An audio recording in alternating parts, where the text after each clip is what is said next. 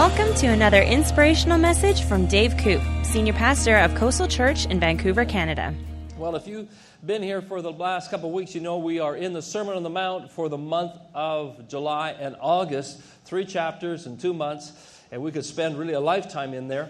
It's classic Jesus. This is his Sermon on the Mount. It's often quoted in other literature. Other people will quote it. They don't even know who they're quoting, but they'll refer to the Sermon on the Mount. It's a masterpiece. Really it is. It's brilliant what Jesus spoke there on the seashore of Galilee. If you've ever been to Israel, if you go there, you got to go to the Sea of Galilee and go to the mountain. It's really not a mountain in our opinion because we're from BC and we have the real things, but it's kind of a mountain. I thought we had really big mountains until I went to Nepal. No, we don't have mountains. Nepal has mountains. Anyhow, they have a hillside that Jesus went up there. And on the hillside, he sits down, and there's a lot of people. We don't know me. There were thousands of people. His disciples are there, and he's speaking primarily to his disciples. So this is really for us as believers. This is a message for us as Christians. But, of course, everybody hears it, so they get the overflow. And what he says will work for anybody, but really what he tells us here, this is how we're supposed to live. This is our code of conduct, if you like, on how to live. So last week we had the Beatitudes, and then 2 weeks ago we had Carl Gustaf Severin from Sweden with us. If you missed that week, you got to go online and listen to his message online. Carl's a great communicator. It's funny, it's powerful, and you'll enjoy it. And I asked Carl, I said, Carl, would you speak on the Sermon on the Mount? And he said, yes, I'll be glad to do that. So I thought he'd start in chapter 5 at the beginning, but he ended. He started at the end. He finished with the punchline. Thanks, Carl. So he did Matthew chapter 7, but it was great. It was a good message. And he talked there about how Jesus says, if you hear. In chapter 5, he says, he opened his mouth and he taught them saying. And then in chapter 7, it says, he has an ear. So Jesus' part was to open his mouth, and our part is to open our ears. So this morning we have to open our ears to hear what he was saying in the Sermon on the Mount. Carl, when he was here, spoke about how you have to build your life on a rock. You got to build it in God's house. That's initially was his message. He said, if you do that, storms of life will come, but you'll stay standing. You got storms that come and go in your life. I got storms that come and go in my life. Becoming a Christian doesn't make you immune from storms. It just keeps you standing when the storm's over. The storm's going to blow in, but when it's over, you're going to stay standing. And Jesus was saying, if you'll take the Sermon on the Mount, if you'll hear it, that's the first thing we're going to do is hear it and then live it out. You'll find that when the storms hit, you don't get blown over. You stay standing. Now, I am supposing that when storms hit your life, you don't want to be blown over. You don't want to be a mess. But you know people, and I know people, when the storms hit their life, a couple months later, they're a mess. And it's all over the place. It looks like a tornado hit their life. There's pieces every which way. And then other people, a storm hits their life, they're standing, they've made it through it, maybe a little bruised, but they didn't lose a lot. That's what God wants us to be. Now, I have an assignment for you this morning, homework assignment. We gave it at the service last night. Early service got it as well, so we thought we'd give you the homework assignment too. Nobody looks too thrilled about it, but we'll give you the homework assignment anyhow. It's not that hard, really. It's a pretty easy assignment. When you leave church today, take a little walk down Georgia Street, and there's a visual lesson for us there. There's an art gallery along the side of the street. When they built the Shangri-La next door, high-rise buildings have to do something what the city calls a community amenity. You have to give something back to the city. So they'll give a park, or they'll give a daycare, or they'll give something back to the city. Well, when they built next door, what they gave us was an art gallery, an outdoor art gallery. And so down Georgia Street here, you'll see this art gallery, and there's a bunch of, they look like shacks, the little houses that used to be the replicas of houses that used to be on the North Shore, and they've reconstructed them, and that's the artwork, and it's pretty cool artwork. So when you go by, look at the shack, and then just a few feet away is the Shangri-La. 600 feet high, 100 feet deep. This is an amazing building. Now, the point is that you can have the shack or you can have the building. The choice is up to you. Shack doesn't take very long to build, but the first storm that comes along, it's likely going to be spread all over the place. Or you can build your life like a Shangri-La. God wants your life to be like that. To build a Shangri-La, they were months digging the hole. Truckload after truckload after dirt came out of there. All these cement trucks pulled up, rebar pulled up, dirty, muddy. For months they were building the foundation. Then all of a sudden, this building started to take shape. You go, wow, what a building. Strong, tall. That's what God wants to do with your life. Deep foundation, build it tall, build it strong, or you can build it like a shack. The choice is yours. A couple of months ago, I was counseling this fellow, and he was getting married, and we're going through marriage counseling. Dan helps here with our marriage classes and courses, and Dan, this couple came up to me, and they said, we want to get married. And I said, okay, great. Where are you at? And, they really hadn't been laying much of a foundation so far because they weren't taking God's course, put it that way. They hadn't built it upon the rock so far, and they just kind of done whatever they wanted to do and lived any way they wanted to live. And I said, you know what? Why don't you take time to really do this right? Come to some premarital courses. Let's build a foundation and let's build it right. And it was like, man, they just couldn't understand the concept that this is what God would want for them, is to take time to build a foundation, go deep. And I even recommended, between now and your wedding day, if you really want to lay a foundation, I suggest you don't live in the same house and sleep in the same bed.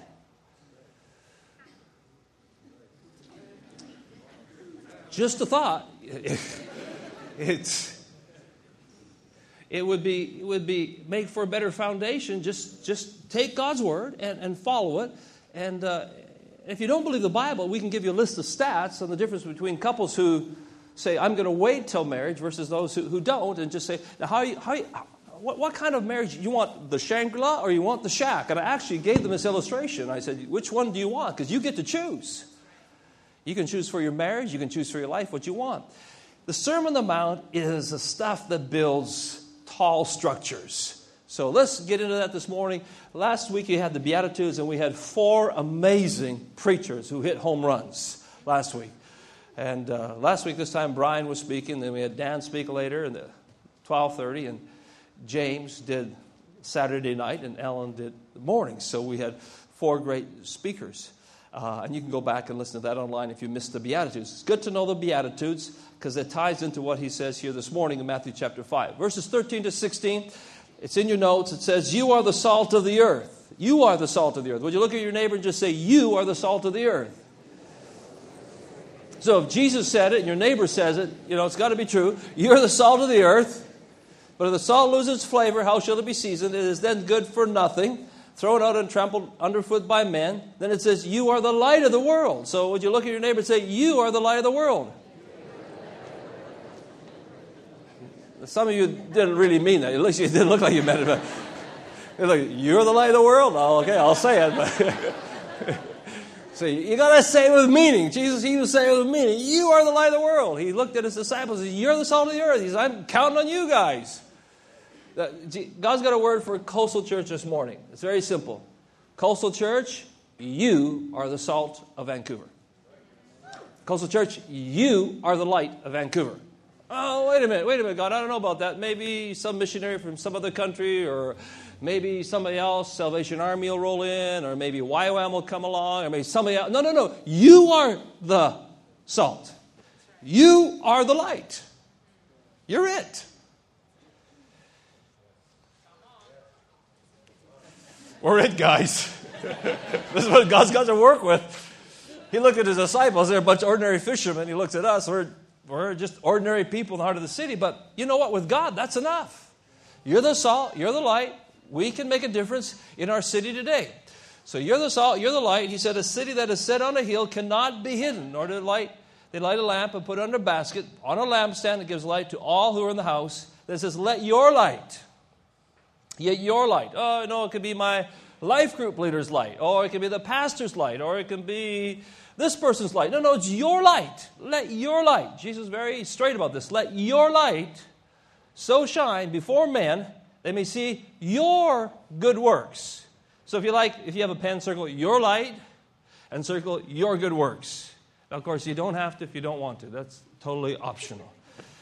I had a lady once meet me after. I go to school. I've been to school. I don't like filling in blanks, and I don't like circling things at church. If you don't like it, that's okay. It's just a thought. It will help you remember. That's all. So let your light, if you like, you can circle your light, and your good works, your light, your good works, glorify you. See, if you were circling, you would have caught that, No. Your light and your good works glorify who? Your Father, right? So you think, well, my life, oh, look at me.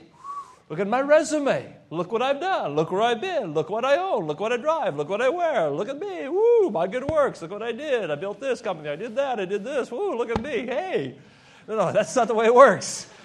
Let your light and your good works bring glory to God. We should bring, He alone deserves the glory. Amen? Thy kingdom come, thy will be done. Thy glory, to God be the glory. We sing those songs, right? So, this is Sermon on the Mount. Simple stuff, but this is stuff we got to live by. So in this he says, you're the salt, you're the light. Why do we talk about salt? Because salt adds flavor. A little flavor can help a family, help a neighborhood, help a workplace. Have you ever gone to take the salt shaker and somebody messed with the lid? And when you put it in your soup, you get the whole container of salt. Have you ever tasted that? It tastes terrible, right? It makes you gag and you ugh. Take it away. Get me a new bowl of soup. Well, this is what Christians are like when they put too much salt into their family, into their workplace, or into their neighborhood. I mean, it's like, oh, I'm a Christian. Oh, I got a Bible. Can I read you the Romans Road? Blah, blah, blah, blah, blah, blah, blah. The whole salt shaker at one time. I got news for you. Just ease up a bit, okay? Just a pinch of salt will work. It's too much flavor. It just turns people right off. So just a little pinch. Just some salts. So you have two extremes, two ditches. You have one ditch where there's no salt at all. They don't make any flavor, or you have some way too much flavor. You know, you learn after a while in life, there's the right amount of salt to put and the right time to put the salt on. And it's that way in life. We have to learn to be sensitive to the Spirit and how much salt to add. Now, when it says loses its flavor, it comes from one word in the Greek, and it means this. Loses its flavor means, are you ready for this? It means stupid, dull, absurd, blockhead. Pretty strong words. So verse 13 we read like this. If the salt has acted like a fool, like a blockhead, stupid, men throw it out. What it's saying is, if in our witness, in our influence as Christians, if we act stupid, if we act like a blockhead, you know what people do? They throw out our witness, they throw out our influence, and they say, if that's Christianity, I don't want any part of it. There's a research group called, I think it's Barnes Research. They did a survey of a whole bunch of Christians, no, not Christians, non-Christians. They surveyed them, and they asked them this question, what their impression of Christians were today. Not 10 years ago, not 20 years ago, not in the 50s, not in the 60s, not in the 70s, not in the 80s, not in the 90s, but in this century, they said, what do you think of Christians? And you know, 85% of them came back and they said their first impressions of Christians today was this: they're judgmental.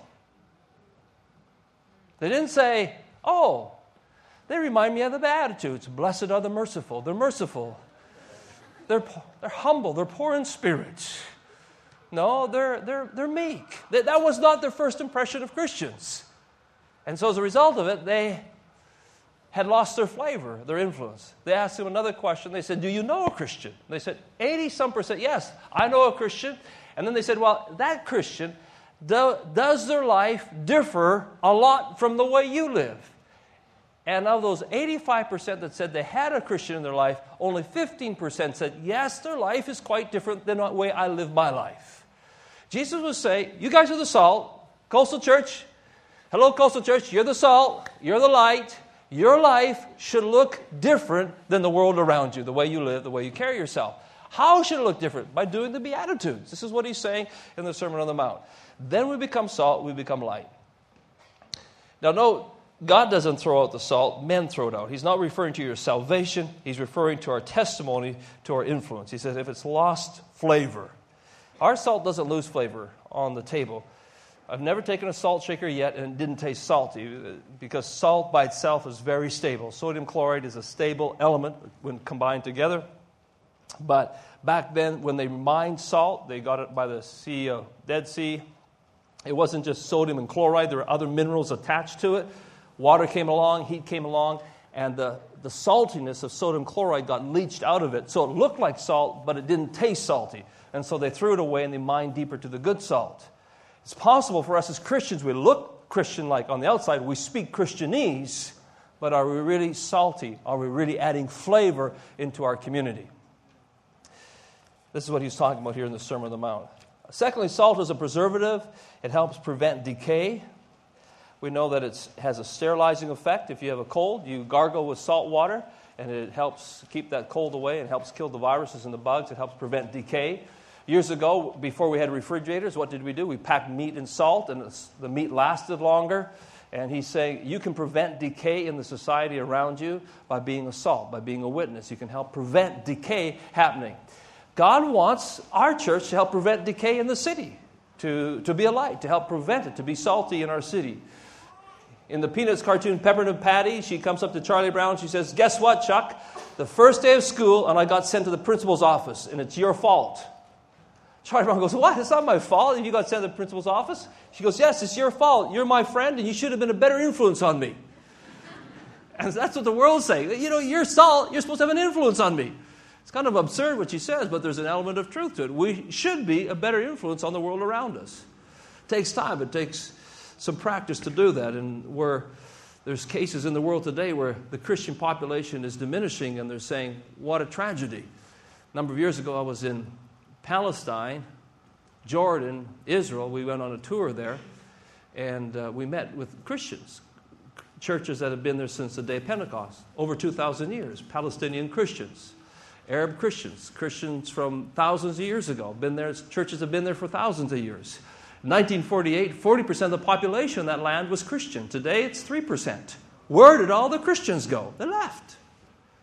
For a lot of reasons, they left. They've left that area of the world. There used to be a lot of Christians there. If you go to Bethlehem today, and you have all these wonderful churches where Jesus was born, but the Christian population is vanishing. There's 2 or 3 women for every man in Bethlehem that are Christian because they've left. And when we were there and we talked with the business people, we talked with the community, the Islamic community, the other communities, with the Jewish people, they said, "Oh, we wish the Christians would stay. We need them here. They're the buffer between all the challenges, all the tension. If the Christians are here, there's less tension in the community." That was their statement. And they all said the same thing. Whatever side they're on, they said, if the Christians are here, there's less tension. They add a buffer in our community. What is that? That's the Sermon on the Mount. That's blessed are the merciful, blessed are those who mourn. They're living it out. And they said when they've been leaving, our communities have slid downhill. You know, there's over 5,000 Christians in Gaza. You didn't hear about them, but they're there. There's 100 and some thousand Christians that have been there for centuries in the West Bank, and they're leaving that area, and they're saying, the locals are saying, you don't hear it on CNN, you don't hear it on CBC or CTV, they're not saying it, but the local people are saying, we wish the Christians would stay. They are the peacemakers. Blessed are the peacemakers, right? That was the Beatitudes from last week. For they will inherit the earth. And they're saying, I wish these peacemakers would stay, but they're leaving. God needs this salt in our community, Vancouver or Palestine, wherever it is. There's a difference when Christians are in a community. And also, salt causes us to thirst. The way we live should cause a spiritual thirst in other people around us. Let's talk about light for a bit. Jesus makes it clear that we are the light. Look at your neighbor one more time and just say, you are the light. We've got to get each other convinced before we leave this morning that we're salt and light. Amen? You're the salt, you're the light. Okay, you're the light. Now, in order to be light, we've got to be exposed to light. We have the sun. When the moon is in contact with the sun, the moon emits light. When we're in contact with Jesus, we emit light. A candle, to have light, has to be lit. He said, don't light your lamp and put it under a basket. If you put your candle under a basket where there's no oxygen, it goes out. It has to have oxygen to breathe. He said, light this lamp. Now, in our house, we have something called ornamental candles. I don't know if you guys have that in your house. Ornamental candles. And I made the mistake a number of years ago. Cheryl bought these nice candles, put them up on the Christmas candles, pretty things, put them on the mantelpiece. And company is coming over, she says, Dave, can you light the candles? So I get out my lighter, like for the barbecue. I always adjust it so the flame goes as far as possible. I don't know if you guys do that, but I like the flame just as... Hey, we were on this cruise, this Alaskan cruise. I almost bought one of these, but I didn't know if it'd get through customs. It was a gun. And the gun was about this long. And you pulled the trigger and you had this nice long flame. I almost bought that, but I wasn't sure it'd get through customs. But it was kind of cool. Anyhow, that's got nothing to do with the message. We had this We had these ornamental candles. He said, Dave, can you light the candles? So I get my flamethrower and I'm going around and I'm lighting all the candles and having a good time doing it. And then I get to these ones on the mantelpiece, beautiful candles. And she says, no, don't light those. Don't light those candles. I said, why? They're the ornamental Christmas candles. We don't light those. It messes them up. I said, oh, okay, don't light those candles. Now, the moral of the story is this, and there is a moral to it. God doesn't want pretty ornamental Christians. He doesn't mind you getting a little messed up for His sake. You know, He'd rather have us hot, on fire, than looking so pretty and ornamental. In order for the candle to be lit, it has to submit to the fire. It has to say, light me. In order for us to be on fire for God, we have to say, God, light my life. Debbie Boone sang that song, You Light Up My Life. And she was really singing about Jesus. It makes a nice love song, but it is about Jesus. You light up my life. In order for us to have God light up our life, we have to submit to Him.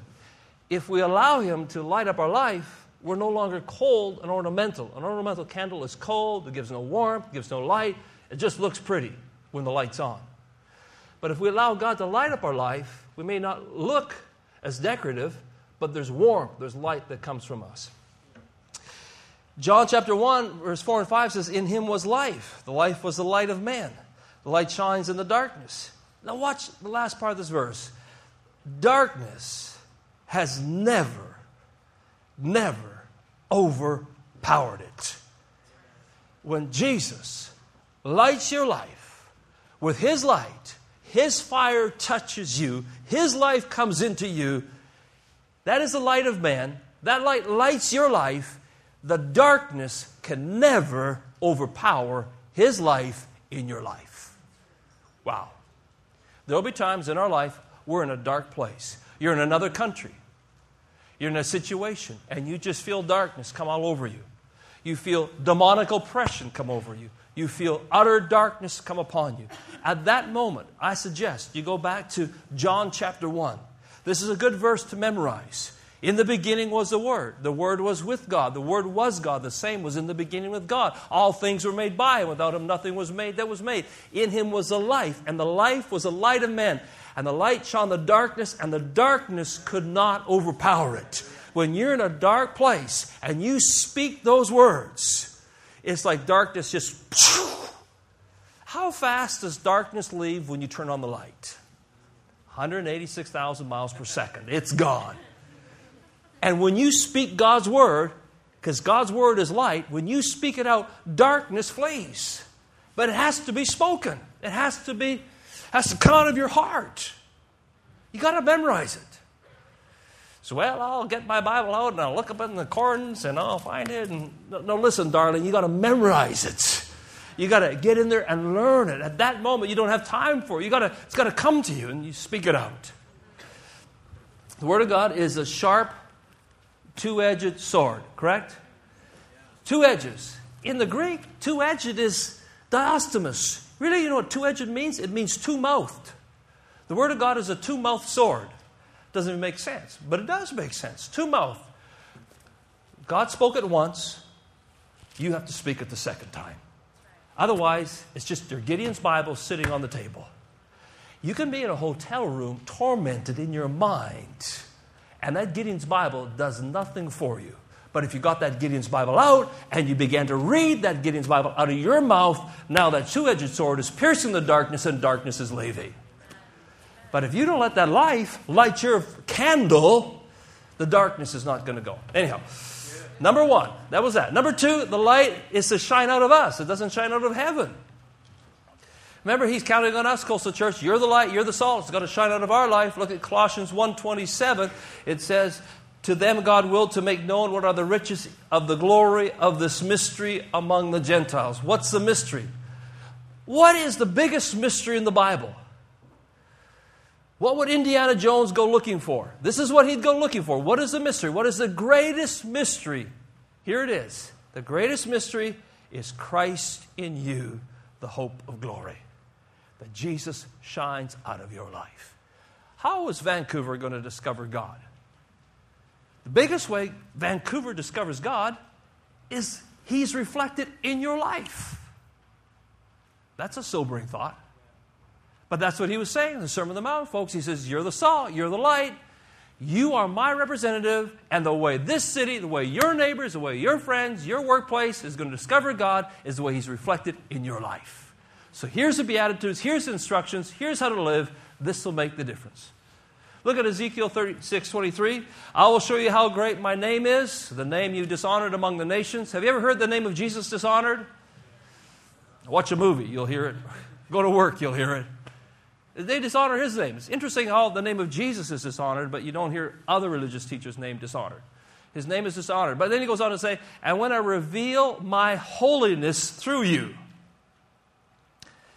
The way we live should be a little bit different. Holiness means set apart for something better, sanctified. When I reveal my holiness through you before their very eyes, you know the world watches. Oh, you got baptized, did you? Huh. You went down to English Bay, you got baptized. So you become a Christian. Oh, okay. Let's just see. Because the world will measure you on what they think a Christian should be like. Have you discovered that yet? They have their own, I don't know where they get it from. Sometimes it's some good stuff, sometimes it's just a mixture of stuff, but they have this idea of how Christians should live. Now don't keep your happiness in their head. Don't live to please them. You live to please Jesus. And thank God He's a God of mercy and grace. Otherwise, it gets very frustrating trying to live a Christian life to please some people. But live to please Jesus, it's a whole lot easier. He says, but they'll watch you as you live out your life. And he goes on to say, here, I'll reveal my holiness through you before their very eyes, says the sovereign Lord. Now watch the last part of this verse. Then, we're living out this life, then the nations will know that I am the Lord. When will they figure it out? Do we have the nations in Vancouver? I think so. You look around this morning, we probably got somebody from South America, there's probably somebody from Europe, there's somebody from Asia. The world's here. The world has come to Vancouver. Within 2 blocks, you can find probably somebody from every continent on the planet. There's probably somebody from every continent on the planet in the room here today. The nations are here. When will the nations discover God in Vancouver? When? When they see Christ in us. When we're salt, we're light, that's when they discover it. Wow. It's exciting. The most amazing thing that happens is when, like we saw in this baptism clip, somebody says, I give my life to Jesus. It's the greatest miracle. When I saw Lucy getting baptized on that vehicle, wow. When we saw Rebecca's boys getting baptized, like Cheryl said, it was not too long ago, it was a few years ago, I guess, when Rebecca was baptized. And we just see, that's the greatest joy, lives being changed. It's the greatest thrill when somebody says, I'm just going to surrender my life to God. A number of years ago, we were in our life group, and we were just busy doing the life group, and my friend called, and he said, Dave, I want to go to the airport. I said, okay. How can I help you? He says, well, I need you to drive me to the airport. I said, well, why are you going to the airport? I knew his story. And he said, I'm out of here. I'm leaving Vancouver. I don't want to see Vancouver again. I'm gone. His business had failed. His marriage had failed. His life was a mess. He got hit by a storm. He had built it on sand, and the debris was scattered in every direction. He said, I took all the money out of my business I could. I'm just leaving it. I said, but what about the store? What about your employees? He said, I don't care. I'm out of here. Just take me to the airport. So, okay, I pick him up, I take him to the airport, and we're sitting in YVR Parkade. And I looked at him and said, you sure you want to do this? He said, Dave, I don't care. I'm out of here. I said, well, just think about some of the consequences. And he's got tears streaming down his face. He's broken. He says, Dave, what am I going to do with my life? I can't fix this. It's a mess. At least if I go back to my country, I can try starting all over again. And he's just broken. I said, when will you surrender and give Jesus a chance? This is the darkest moment of your life. But in the darkness, the light shines the brightest. Amen? And in that, I just said, what have you got to lose? Except the love of Christ. I'd shared Jesus with him before. So there at the YVR Parkade, we bowed our heads, and he asked Christ to come into his life. And immediately there's a change in him. I said, do you want to go back? It's going to be hard, but I'll walk with you. I'll help you. More than that, Jesus will never leave you or forsake you. Do you want to go back? He said, okay, let's go back. So we turned the car around. We went back. Fast forward 10 years. All he did, folks, was he chose to build a different foundation. No more shack, I'm building a Shangri-La. He had to dig deep. He had to relay the foundation. It was mud, concrete, rebar, hard work. Today, guess what? He's out of the ground. He's past that. Today, there's a structure coming up that will stand the test of time. New family, new business. His life is amazing. He's since moved, plugged into another great church, doing great. But he chose to rebuild. Light exposes a treasure in the darkness. Let's look at this one. Luke chapter 15, one of the things that light does is that's where we find the treasure. The greatest treasure are people. Luke 15 is a lost and found chapter in the Bible. Sheep get lost in that chapter. Coins get lost. Sons get lost. The good news is they all get found. So it's a lost and found chapter of the Bible. And here's this woman. She's lost 10 coins. Very important to her. She doesn't have a bank account. She can't go down and just take money out. She doesn't have a Visa account. This is it. She's got 10 coins. Very important to her. And it says, wouldn't she light a lamp? First thing is light a lamp and look everywhere in every corner of the house, sweep every nook and cranny until she finds it, the coin. And when she finds it, she'll call in her friends and neighbors to rejoice with her because she has found her lost coin. In the same way, he's comparing it to people finding him. In the same way, there's joy in the presence of God angels when one sinner repents. Jesus is giving an example here. He says, this woman's lost something very important to her, a coin. What does she do? First thing, she gets a light, and then she gets a broom. Why the broom? Because the coin is underneath the dirt. So the coin's underneath the dirt. If I shine the light, no matter how hard it is, the darkness of the dirt prevents the coin from seeing the light. There is an enemy that comes to blind your eyes. I have the scripture reference there, 2 Corinthians chapter 4. It says that Satan blinds the minds of people so they can't see the light. But this is where prayer comes in. The broom is the prayer. We sweep away the darkness. You get out your broom and you sweep away the darkness. When you come to pray Saturday mornings, when you're praying your life group, when you're praying for your family, you are sweeping back the darkness. And after you sweep back the darkness and you shine the light, there's nothing stopping it, and the coin can see the light. I am convinced that if people see Jesus for who he really is, he is irresistible. Would you agree? I mean, we as Christians, we mess it up sometimes. But if we can just get the message through clear, when you see Jesus for who he really is, he's irresistible. When we were on this cruise and we were going down into Alaska, and you see just how magnificent the creation is. And I'm looking out there thinking, like David, God, what is man that you're mindful of him? I'm thinking, what am I? When I see this creation, how grand it is, I'm like a speck. Why would you even want to have a relationship with me? Why would you even want to talk with me? I'm sitting on this cruise, and do I even hear God? I mean, he made all this. Does he really speak to me? And then I thought about Jesus. Jesus came that we could understand the Father. Jesus came to give us the Holy Spirit. How great God is. But he would send Jesus so that we could understand him. And when his light shines on our life, wow, we can understand who he is. There's also, light serves as a guide. It helps us help other people when they're in darkness, like it did my friend. Is there a difference between salt and light? Yeah. Salt works silently. It works in your food. You don't see it, but it adds flavor. As Christians, we should silently be working. Augustine said this. He said, preach a lot, talk a lot about Jesus, and if you have to, use words. I'm paraphrasing a bit, but you get the idea. We should live it out. And then light is visible. Light brings things to light. We should give an explanation for our faith. On the last page is a verse, 1 Peter 3:15. Through thick and thin, keep your hearts at attention. Be on the alert. Keep your hearts at attention in adoration before Christ. That's why we had worship earlier. We'll worship him a bit in just a bit. In adoration before Christ, your master. Watch the last part of this verse. Be ready to speak up. Tell anyone who asks you why you're living the way you are. And always with utmost courtesy. We're the salt, we're the light. People watch us, and at some point, they come up to you and say, why do you live like that? How come you don't, when you come for a drink with us, how come you're not drinking like we are? How come you're not swearing like we are? How come you're not doing what we're doing? How come you're not this? How come you're not? They start asking questions. And when they ask questions, your saltiness has made them thirsty. That's when you speak up and you say, okay, let me tell you.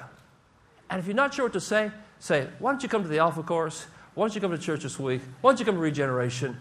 Why don't I give you a book? And just, it's really not that hard. But it is one of the most fun things to do in life, is to give away our faith. Thank you for listening to this podcast. If you'd like to download free notes from this message or find out more information about Pastor Dave Koop, then we invite you to visit our website at www.coastalchurch.org.